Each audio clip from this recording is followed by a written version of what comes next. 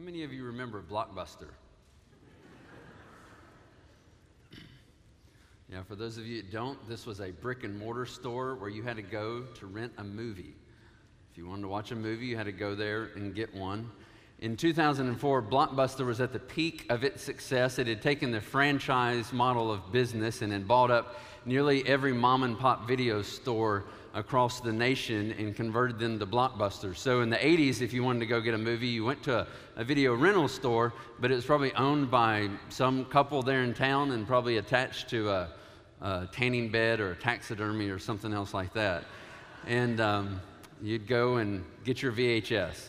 Well, Blockbuster saw that there was much success and much money to be made in the franchise model, and so they took all these and made them video rental stores, and they popped up all across the nation, and they were making tons of money in 2004.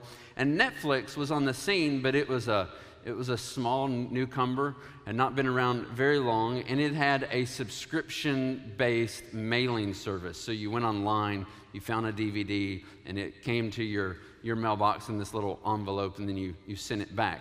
Blockbuster didn't think much about Netflix as any type of serious contender. They had been the leader in the industry for a number of years, and they assumed that people would want to continue the shopping experience of going to the store. So I moved to Atlanta in 2008, and we had a Blockbuster membership. It was less than a mile away from our house. We enjoyed the experience of going and looking at the movie cases and smelling the popcorn and all the rest. And so they just assumed that, of course, this is the way people are going to want to watch movies on into the future. In 2000, so a few years prior to its success, Netflix's founder, Reed Hastings, had proposed a partnership with Blockbuster. He proposed, why don't you advertise our services in your stores, because you've got the stores and you have the customers, and in turn, we will run Blockbuster online. We will provide the online subscription that they were offering at the time. And the CEO of Blockbuster at that time, he turned it down because he thought Netflix was this niche business that was not going to be around very long. Blockbuster filed bankruptcy in 2010, and Netflix is now valued at $30 billion. And as Paul Harvey used to say, friends, that is the rest of the story. Some of you, many of you, do not know who Paul Harvey is. Moments where we fail to understand what's most important can be costly. Moments where we fail to understand what is most important can be costly. It can be costly for businesses like Blockbuster, where they fail to innovate, and many others who have failed to make changes at critical times and has led to their downfall. It can be true in our relationships with others, with family members. You may think one thing is very important in your relationship with someone, and they think it's something very different, and you fail to realize just how important that was and how it can lead to even the demise of relationship. It's true in school, it's true in our careers. We could go on and on with the examples, but there's nothing more costly than failing to understand and to believe that Jesus of Nazareth is the Christ, the Son of God. There's nothing more eternally costly than not only understanding that to be intellectually true, but getting to the point in your life where you're willing to commit your life to Jesus as Lord and Son of God. And that's what we want to think about in our passage today. So if you haven't already, I invite you to turn in your Bibles to Mark chapter 8. Mark chapter 8. It's just a few pages on over into the New Testament. Mark's gospel is the shortest gospel. It's the first gospel that's been recorded. Mark chapter 8, we're going to be looking at verses 11 through 21. Mark wrote his gospel in order to show what was predominantly a Gentile audience, a non-Jewish group of readers, that Jesus of Nazareth, Jesus from the region of Galilee, that he is the Christ, that he is the Son of God. And some of the very first words that Mark records Jesus saying in his ministry is, the time is fulfilled, the kingdom of God is at hand, repent and believe the gospel. Mark chapter 1, verse 15. And for the first 9 verses, or rather the first 9 chapters, Mark goes on to prove these words to be true, to show how the kingdom of God has now come in the person of Jesus of Nazareth, through his teaching, through his miracles, through his healing, through his exorcism, and all the rest. He wants to show that God's redemptive rule and reign has come in the person of Jesus. And that's the setting that we find here. Jesus is in the region of Galilee, and that's really the region in the area, the northern part of Palestine, that Mark focuses his first 9 chapters on as Jesus is going about this region. So if you look there in verse 10, it says, and immediately he, this being Jesus, got into the boat with his disciples and went to the district of Dalmanutha. This is the western side of the Sea of Galilee, not far from his hometown of Nazareth. I think the central moment, a kind of critical hinging point, junction point in Mark's gospel is just a few verses later from ours, where Jesus, he privately begins to explain that he is the Christ, and how as the Son of Man, as the Son of God, he's going to have to suffer many things. He's going to die, and he's going to be raised again. So look over in Mark chapter 8, verse 27. Mark chapter 8, verse 27, and Jesus went on with his disciples to the villages of Caesarea Philippi, and on the way he asked his disciples, who do people say that I am? And they told him, John the Baptist, and others say Elijah, and others, one of the prophets. And he asked them, but who do you say that I am? Peter answered him, you are the Christ. And he strictly charged them to tell no one about him. And he began to teach them that the Son of Man must suffer many things and be rejected by the elders and the chief priests and the scribes, that's the religious leaders, and be killed, and after 3 days rise again. And he said this plainly. So here we find this great profession of faith that Peter makes on behalf really of all the disciples, that yes, you are the Christ. And you think, oh, the disciples, they finally get it.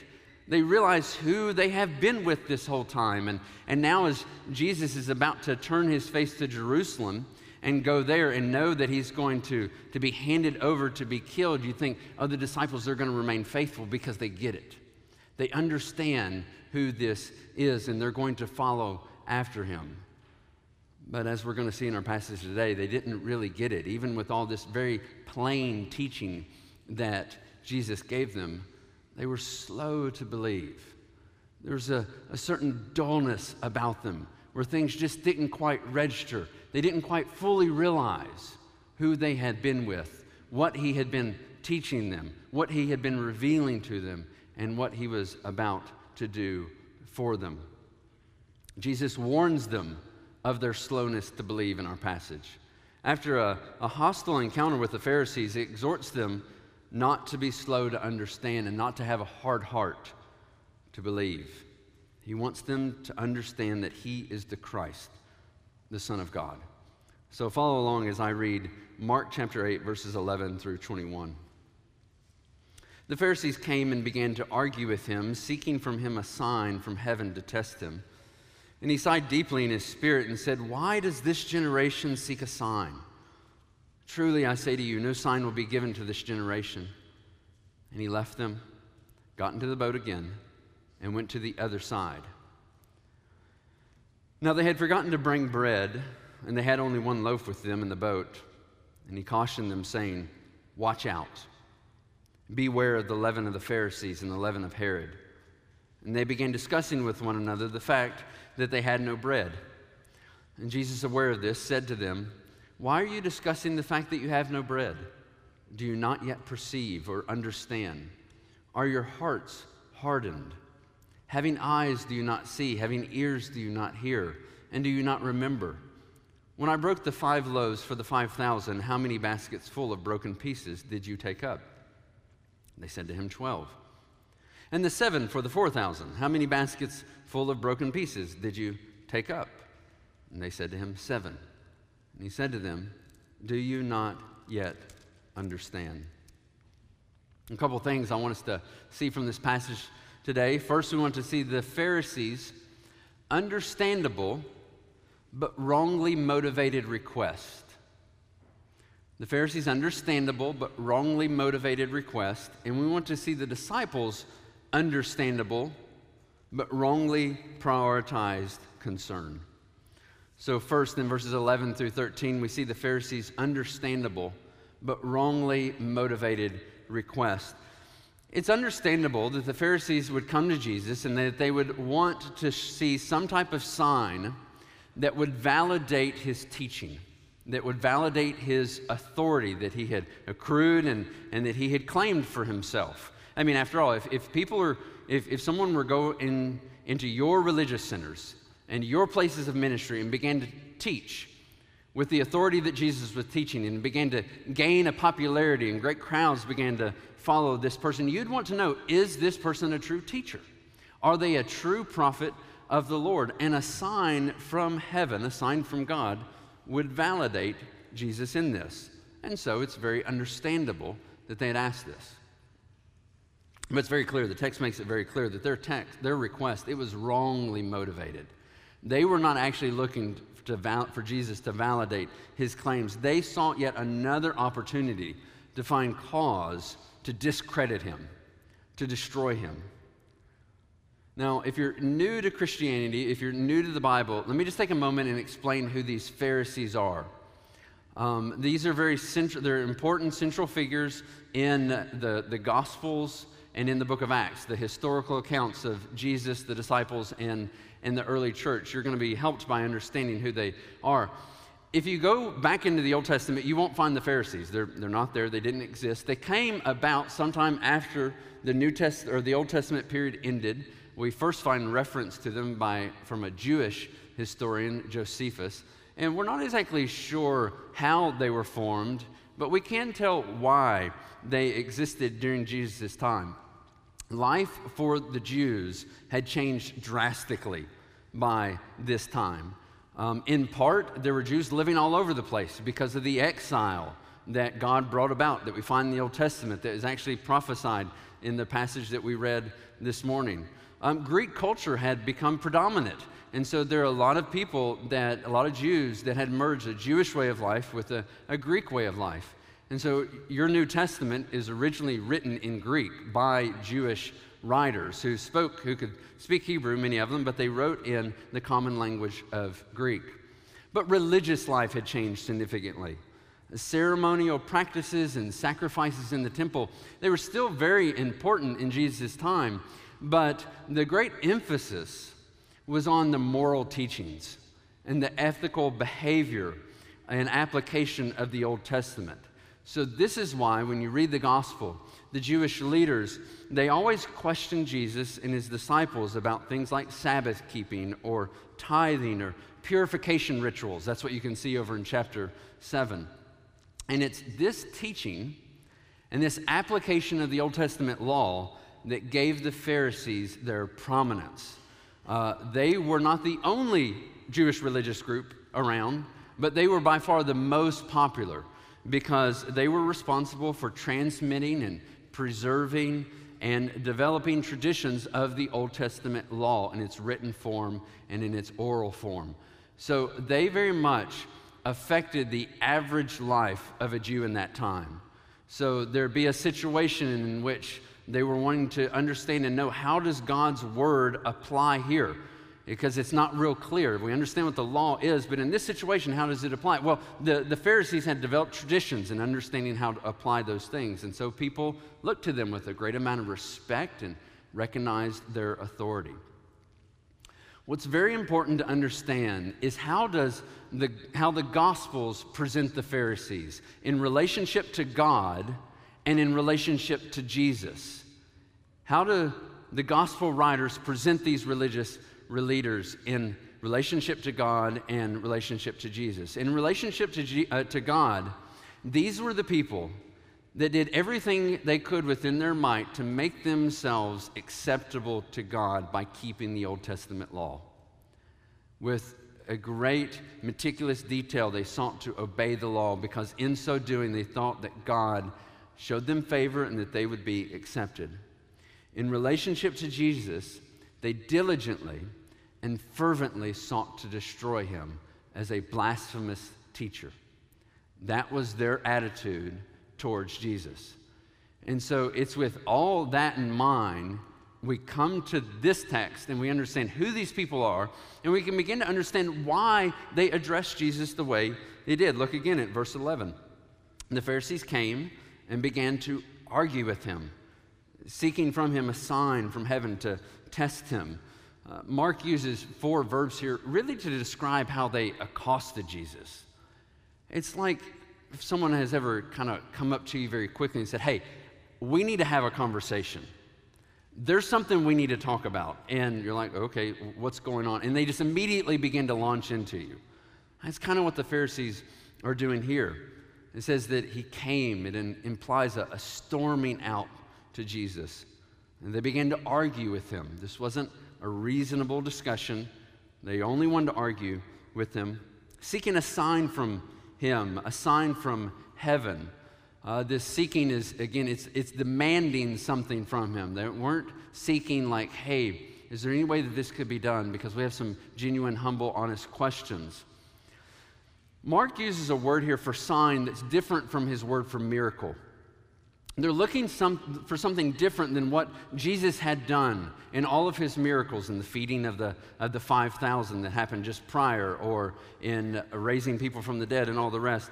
A sign was a supernatural event of divine intervention that was visible for all. You can think maybe of Jesus on the cross, where in the middle of the day, the sun goes dark and the curtain in the temple is torn in two. This kind of miraculous event from heaven that affirmed that this is God's Son. That's what they were looking for. And that's why the text says, show us a sign from heaven. We want to see God do something miraculous through you, Jesus, in order to validate your claims of who you say that you are. But we see the real reason why they requested the sign. It says to test him. This is what Satan did of Jesus in the wilderness. It was to tempt him. The Pharisees had partnered up with Satan to put an obstacle in front of Jesus in order to discredit him. Now you may be asking, at least you should be asking, how does demanding a sign test and discredit Jesus? It was common in the Old Testament that if a prophet came about and you wanted to know, is this prophet true? A number of things had to happen. First, their prophecy had to be consistent with God's word. It couldn't contradict God's word in any way. Their words had to come true. What they prophesied about had to come true. And often, their prophecy needed to be accompanied by something miraculous, a supernatural sign. You can think of Elijah, where he prays that the Lord would bring down fire from heaven in order that the people would believe, because he felt like he was out there alone and no one was believing his words.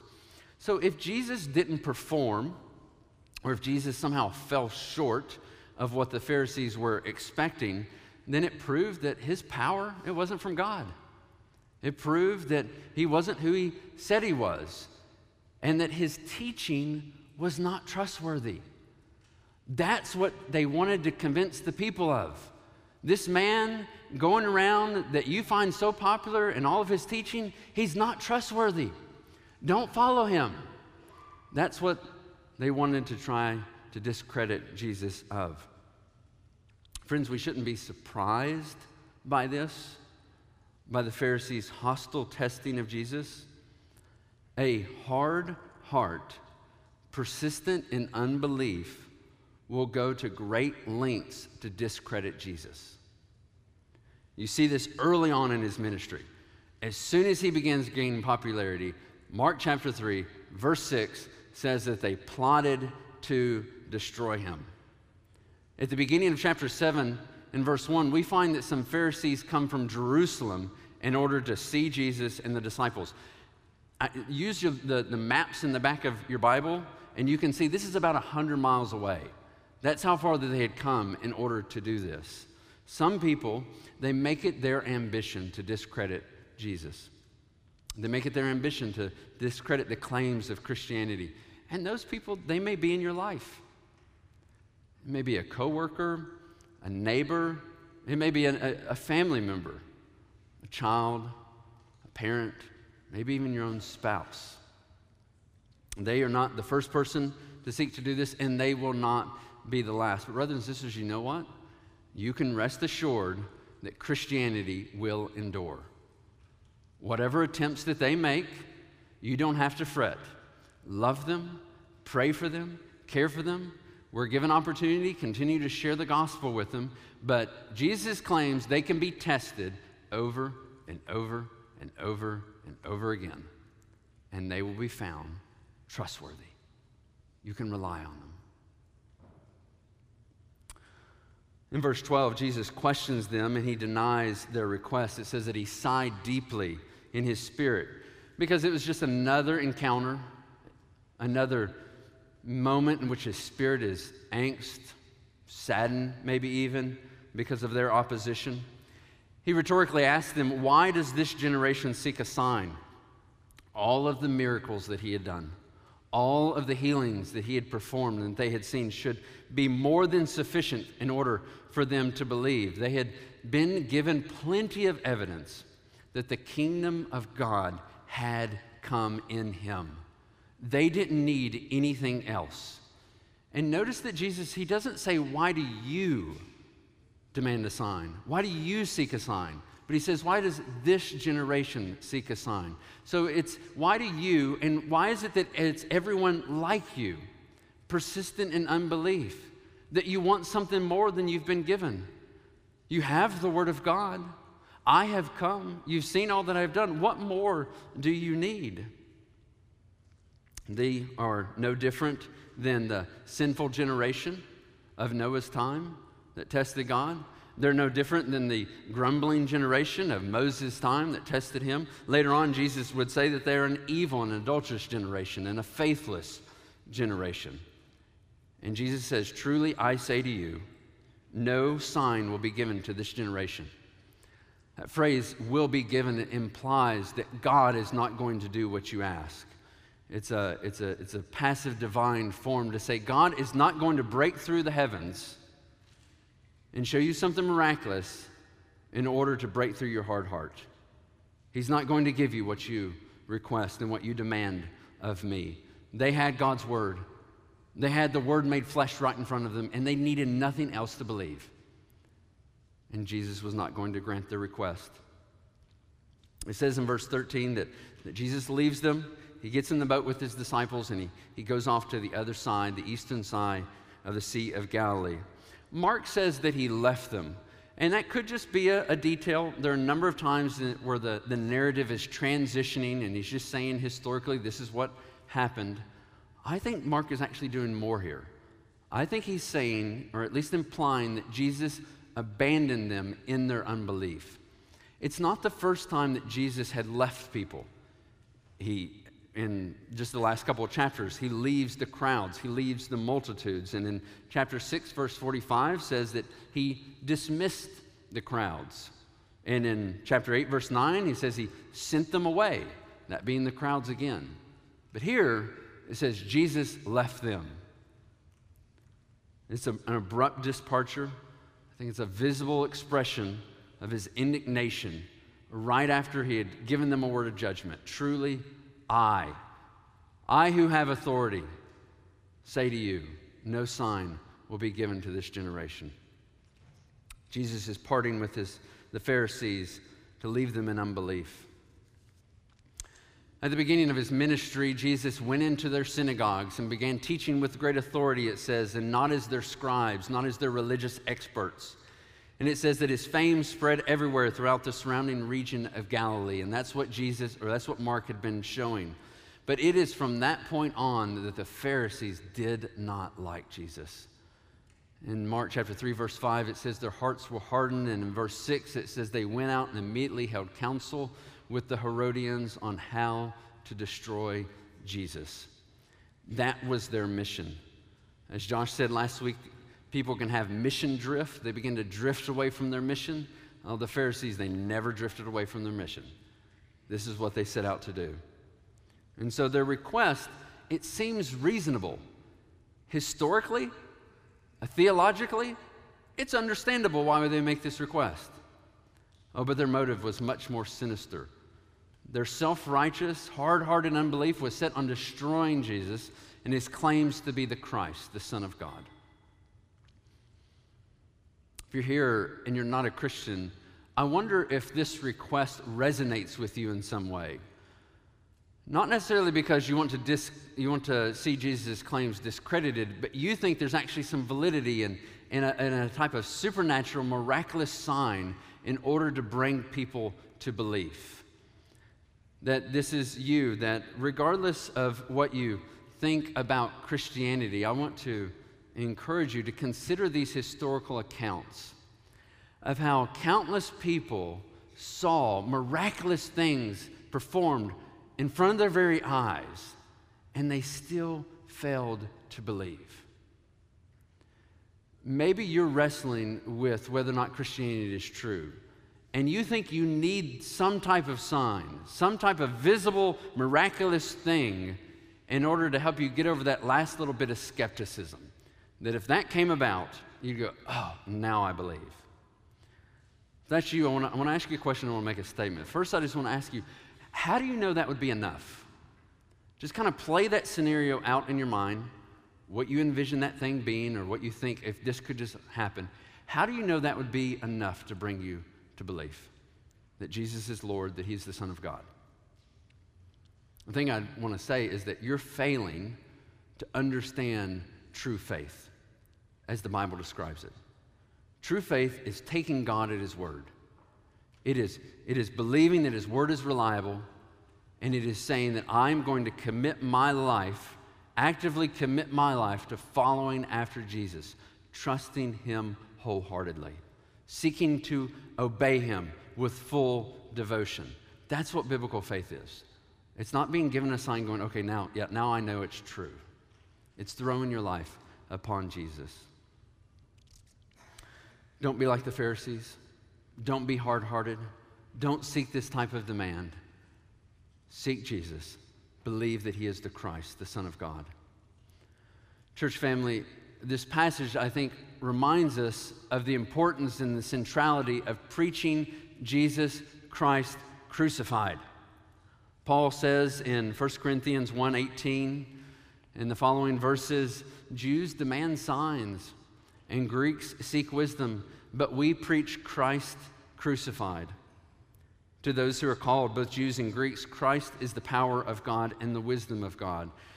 In other words, if you want to see the power of God on display, if you want to see something miraculous, if you want to see God working among people from all nations, Jews and Gentiles alike, then preach the cross. Preach Jesus Christ crucified. Preach the cross in all of its fullness, in its horrific human suffering and agony, in its unimaginable divine forsakenness of the Father and the Son. We preach the cross that was the preordained plan of God for Jesus' incarnation, the very reason by which he came to this earth and took on flesh. We preach the cross with the Savior's sinless blood that was shed there to atone for the sins of all those who would repent and believe. We preach the cross that we deserve to hang on for our disobedience and rebellion against our Creator God. We preach the cross that is a symbol of shame and suffering. We preach the cross that is utter foolishness to 21st century progressive minds that do not understand why we would want to be in the midst of a pandemic, all in one room, hearing from this book, from one man for 45 minutes about a guy who died on a cross over 2,000 years ago. We preach the cross that thousands have given their lives to go take as the only good news to the nations. We preach the cross where what people fear most, death itself has been defeated and life has been won. So brothers and sisters, this is the only truth that this church is built on, and it's the only mission we have is to proclaim this gospel, Jesus Christ, him crucified and raised from the dead. Preach that message and see God's power at work in the hearts and lives of people, validating and affirming that Jesus is the Christ, the Son of God. The Pharisees had an understandable but wrongly motivated request. Next, the disciples, they had an understandable but wrongly prioritized concern. An understandable but wrongly prioritized concern. Verses 14 through 21 again. Now they had forgotten to bring bread, and they had only one loaf with them in the boat. And he cautioned them, saying, "Watch out. Beware of the leaven of the Pharisees and the leaven of Herod." And they began discussing with one another the fact that they had no bread.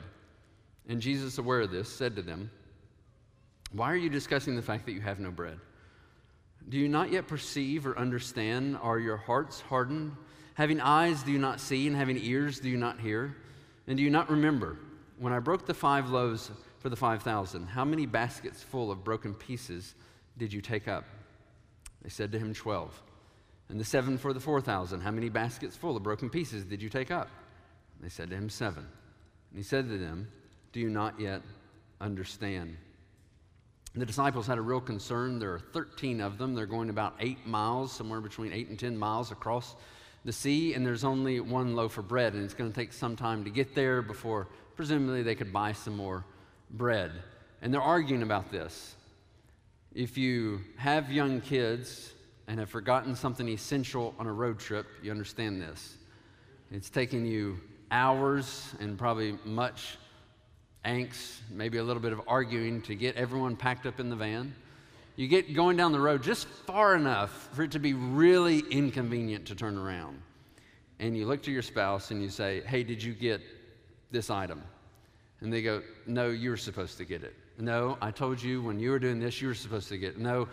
And all of a sudden, you're in an argument, and for the next little bit of time, it's the only thing you can talk about because you're consumed and rightfully understanding how in the world are we going to make the next number of hours without this essential item that these kids need. That's the way the disciples are in this conversation. They are just consumed with the fact that they have one loaf of bread. That's all they can talk about. Mark points out the fact that they only have one loaf of bread. Jesus warns them of the leaven of the Pharisees and Herod. They ignore him, or they're so consumed with this conversation, they go back and he has to come to them again and say, "Do you not understand?" They disputed over the food. It's reasonable that they would want to know how they were going to be fed, but Jesus saw this as an opportunity to reveal to them that they had a much greater problem than they realized. Their concern for bread revealed how they struggled to understand the significance of Jesus' ministry among them. That he had been revealing to them the kingdom of God, and they still did not get it after all this time. Verse 15, he cautions the disciples with this emphatic warning: "Watch out, beware, be on alert for the leaven of the Pharisees and the leaven of Herod." Leaven is used in dough to help the bread rise. It has the key ingredient of yeast, and whenever it went into the dough, it's going to spread throughout the whole lump of dough. And the Bible uses it figuratively nearly all the time in a negative way to say, you need to get this bad thing away from you. You need to remove it from your midst. And so Jesus here is cautioning them of the leaven, the bad example of the Pharisees and Herod, how it could affect the disciples. We don't know exactly what Mark means. Unlike Matthew and Luke, he doesn't define the leaven of the Pharisees and Herod.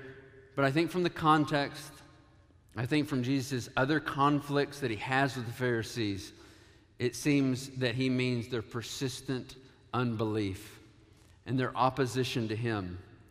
Herod refers to Herod Antipas.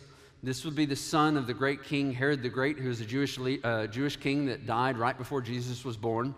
Herod the Great ruled over Palestine when he died. He ruled under the Roman emperors, an empire at that time. When he died, the emperor divided up his land, gave it to his 3 sons, and Herod Antipas here was given the region of Galilee. This is the upper part of Palestine. So this is the area in which he ruled. And this is the same Herod that John the Baptist criticized for his unlawful divorce. And eventually that got John the Baptist arrested and, as you know, beheaded. It's the same Herod that when Jesus is on trial in front of Pontius Pilate, Pontius says, wait, this man is from Nazareth. So he sends him back up north where he has to stand before Herod. And Herod had heard a lot about Jesus, but had never met him before. And so when Pilate sends him back up there, it says that Herod was glad to see him. And he too began to demand signs from Jesus because he wanted to see these miraculous things. Jesus didn't do them. He asked them all sorts of questions. Jesus didn't answer them. And then he was treated with a great amount of contempt by Herod and the soldiers. He's beaten and he's sent back down to Pilate. What's fascinating is Luke says that Pilate and Herod, there was some animosity between the two of them, but then they formed this lasting friendship because of their equal mistreatment of Jesus. That's a sad way to form a friendship. But I think the point that Jesus is making here is that he knew of Herod's history.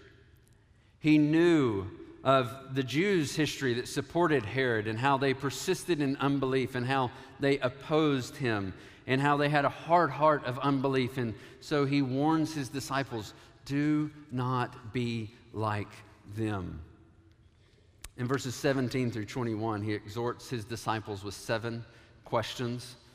He's trying to get their attention as to what really matters, and it's not about the bread. It's the danger of not believing. He says, why are you discussing the fact that you have no bread? I mean, at this point, it really should be of absolutely no concern how much or how little bread that you have, unless you have completely forgotten what I did with the multitudes. Do you not remember how on 2 occasions, with 9,000 people combined, I fed all of them with just a few loaves of bread and a few fish? He says, when that was all done, how many baskets of breadcrumbs were left over? 19 baskets of breadcrumbs left over after I fed 9,000 people with just a few loaves of bread. Why in the world are you worried about your provision?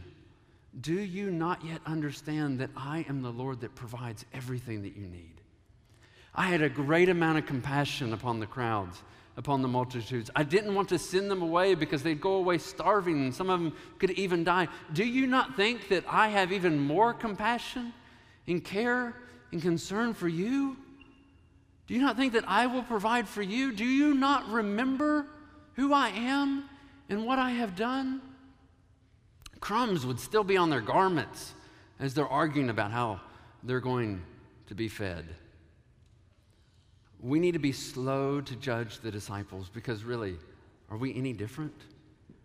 How quick are we to worry and be consumed with God's provision in our lives and fail to remember all that He's done? Breadcrumbs can be on my shirt as I sit there and worry about what God needs to provide for me. It's Mother's Day, and I want to just brag on my wife for a moment. Before coming to Mount Vernon, I had a job that was a 100% commission, and there were a number of months in which it was difficult. I just wondered how in the world are we going to make it because sales were not very good. And my wife regularly and faithfully said, why do you worry?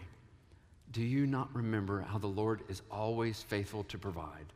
And that's just been kind of a hallmark of her life and our marriage, and a constant reminder to me when I'm like the disciples, sitting here arguing with her probably about something, and she goes, why do you worry?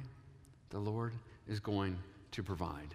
Brothers and sisters, the Lord will do the same in your life. He is the Lord and giver of life. It's these 3 other questions that show why this was such a serious matter. Their preoccupation with bread exposed their spiritual blindness and deafness and the possibility of even a hard heart. Do you not yet perceive and not yet understand? He asked him twice. Jesus had explained the purpose for teaching in parables was to hide the secrets of the kingdom of God, but he was only hiding it to outsiders, to those to whom God was not drawing to himself in faith. He was hiding the secrets of the kingdom of God. But to the disciples, he set them aside privately, and he explained to them what he meant by the parables, because to them he was revealing the secrets of the kingdom of God. And he comes to you, and do you not realize that after all this time, do you not yet understand these secrets of who I am, of this kingdom that I have brought about? He's been graciously revealing it to them. Verse 17 again, are your hearts hardened? Some people, when they encounter Jesus, their hearts, the thing that empowers their will, their emotions, their ambitions, it's hardened to Jesus in rebellion. It's not softened to who he is. And he's questioning, is that you? Are you any different than the Pharisees in this way? It had to be one of the most frightful questions he could have asked them because of the implication that one day Jesus could abandon them. And we know later that at least this was true of one of the disciples, Judas Iscariot, who abandoned him, who had a hard heart. Verse 18, having eyes do you not see and having ears do you not hear. Spiritually speaking, their eyes and ears did not function properly in response to the Son of God. Could it be that the disciples, that they were no different than Judah that we read about in Jeremiah chapter 5? They were blind and deaf about how their sin is the cause of the Babylonian captivity. Their unwillingness to believe God's word brought about his judgment. And would the same be true of these disciples after all this time? And so through these series of questions, he's encouraging them, believe, trust me, do not forsake following me. The disciples, they wrongly prioritized the lack of bread when they should have been concerned with their lack or their little faith in him. What about us? What about you? What can we learn from this? I want to briefly conclude with three applications to conclude with. First, it's possible to be near the truth of Jesus and be very far from having true faith in Jesus. It's possible to be near the truth of Jesus and be very far from having true faith in Jesus. And I say this word particularly to you young people that are raised in Christian homes and are being raised up in this church. It is a wonderful gift to be raised in a Christian home. It is a wonderful gift to be raised in the church where you regularly hear the truth of God's word in the gospel. And I don't know where you may be in your faith, where you may be in making a public profession of faith, and where you may be in committing your life to Jesus. But I want you to understand that you cannot assume that you are a Christian just because you hear these truths regularly. You cannot assume that you are a Christian because you may think them to be historically true. You have to commit your heart and your life to following after Jesus, the Christ, the Son of God. Believe upon him. Do not let it be said that you are near to the things of Jesus, but you are very far from following after Jesus. Second, it's possible for any of us to fall away from trusting Christ. It's possible for any of us to fall away from trusting Christ. Now, if that happens, I think you were never really one of Christ's followers. But in 20 years of ministry, I've seen it happen a number of times. Scripture warns us about it over and over again, especially in the book of Hebrews. I would say that I think many of you, the more I've matured in my faith, I've experienced this strained tension in my own heart and mind. I've seen the ways in which I've matured. Like there are things that I can identify and say, I'm more obedient here than I was previously. And that should give me a great amount of assurance, not because of me, but because of the Lord at work in me. And yet, as I've also matured, I've more feared the possibility of falling away. Because I think in that I'm seeing God's grace in growing me in holiness, and at the same time, I have greater amount of clarity where I need his grace more to follow after him. That I just know my own heart more to say, I could be just like that. And so my prayer for myself and my prayer for you as one of your pastors and just as a member of this church is that God would keep all of us. He would keep us in his grace, that none of us would turn away from seeing and believing. Lastly, daily depend more on Christ and less on yourself. Daily depend more on Christ and less on yourself. If you want to know how you can be kept and persevere, this is it. Spurgeon preached to his congregation and wanted to encourage people in his midst who had little faith. He wanted to see their faith grow. And he said, "Beloved, the only way in which we can maintain our faith is to live above the praise and criticism of man and self. To live simply upon the blood and merits of our Lord Jesus Christ. If I had to depend on myself in the least degree, then my soul would be up and down, up and down, up and down. But since I rely on Christ and what He has done, since He is the unbuttressed pillar of my hope, then come what may, my soul does rest secure, confident in faith. Faith will never be weak if self is weak. But when self is strong, faith cannot be strong. Faith will never be weak if self is weak. But when self is strong, faith cannot be strong. Brothers and sisters, depend more on Christ today. Look more to Him by faith today. Not to yourself, not to any virtue, not to any measure of faith, but look to Him and what He's done as the Christ, crucified and risen Son of God. Let's pray together.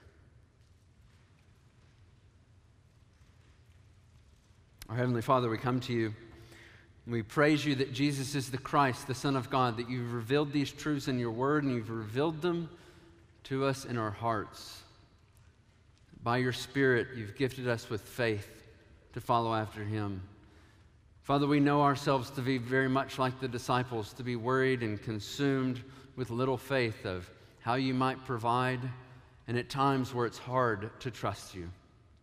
Father, may that not be the case.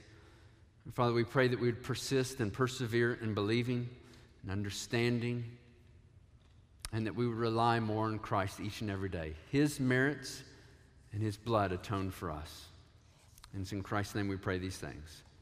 Amen.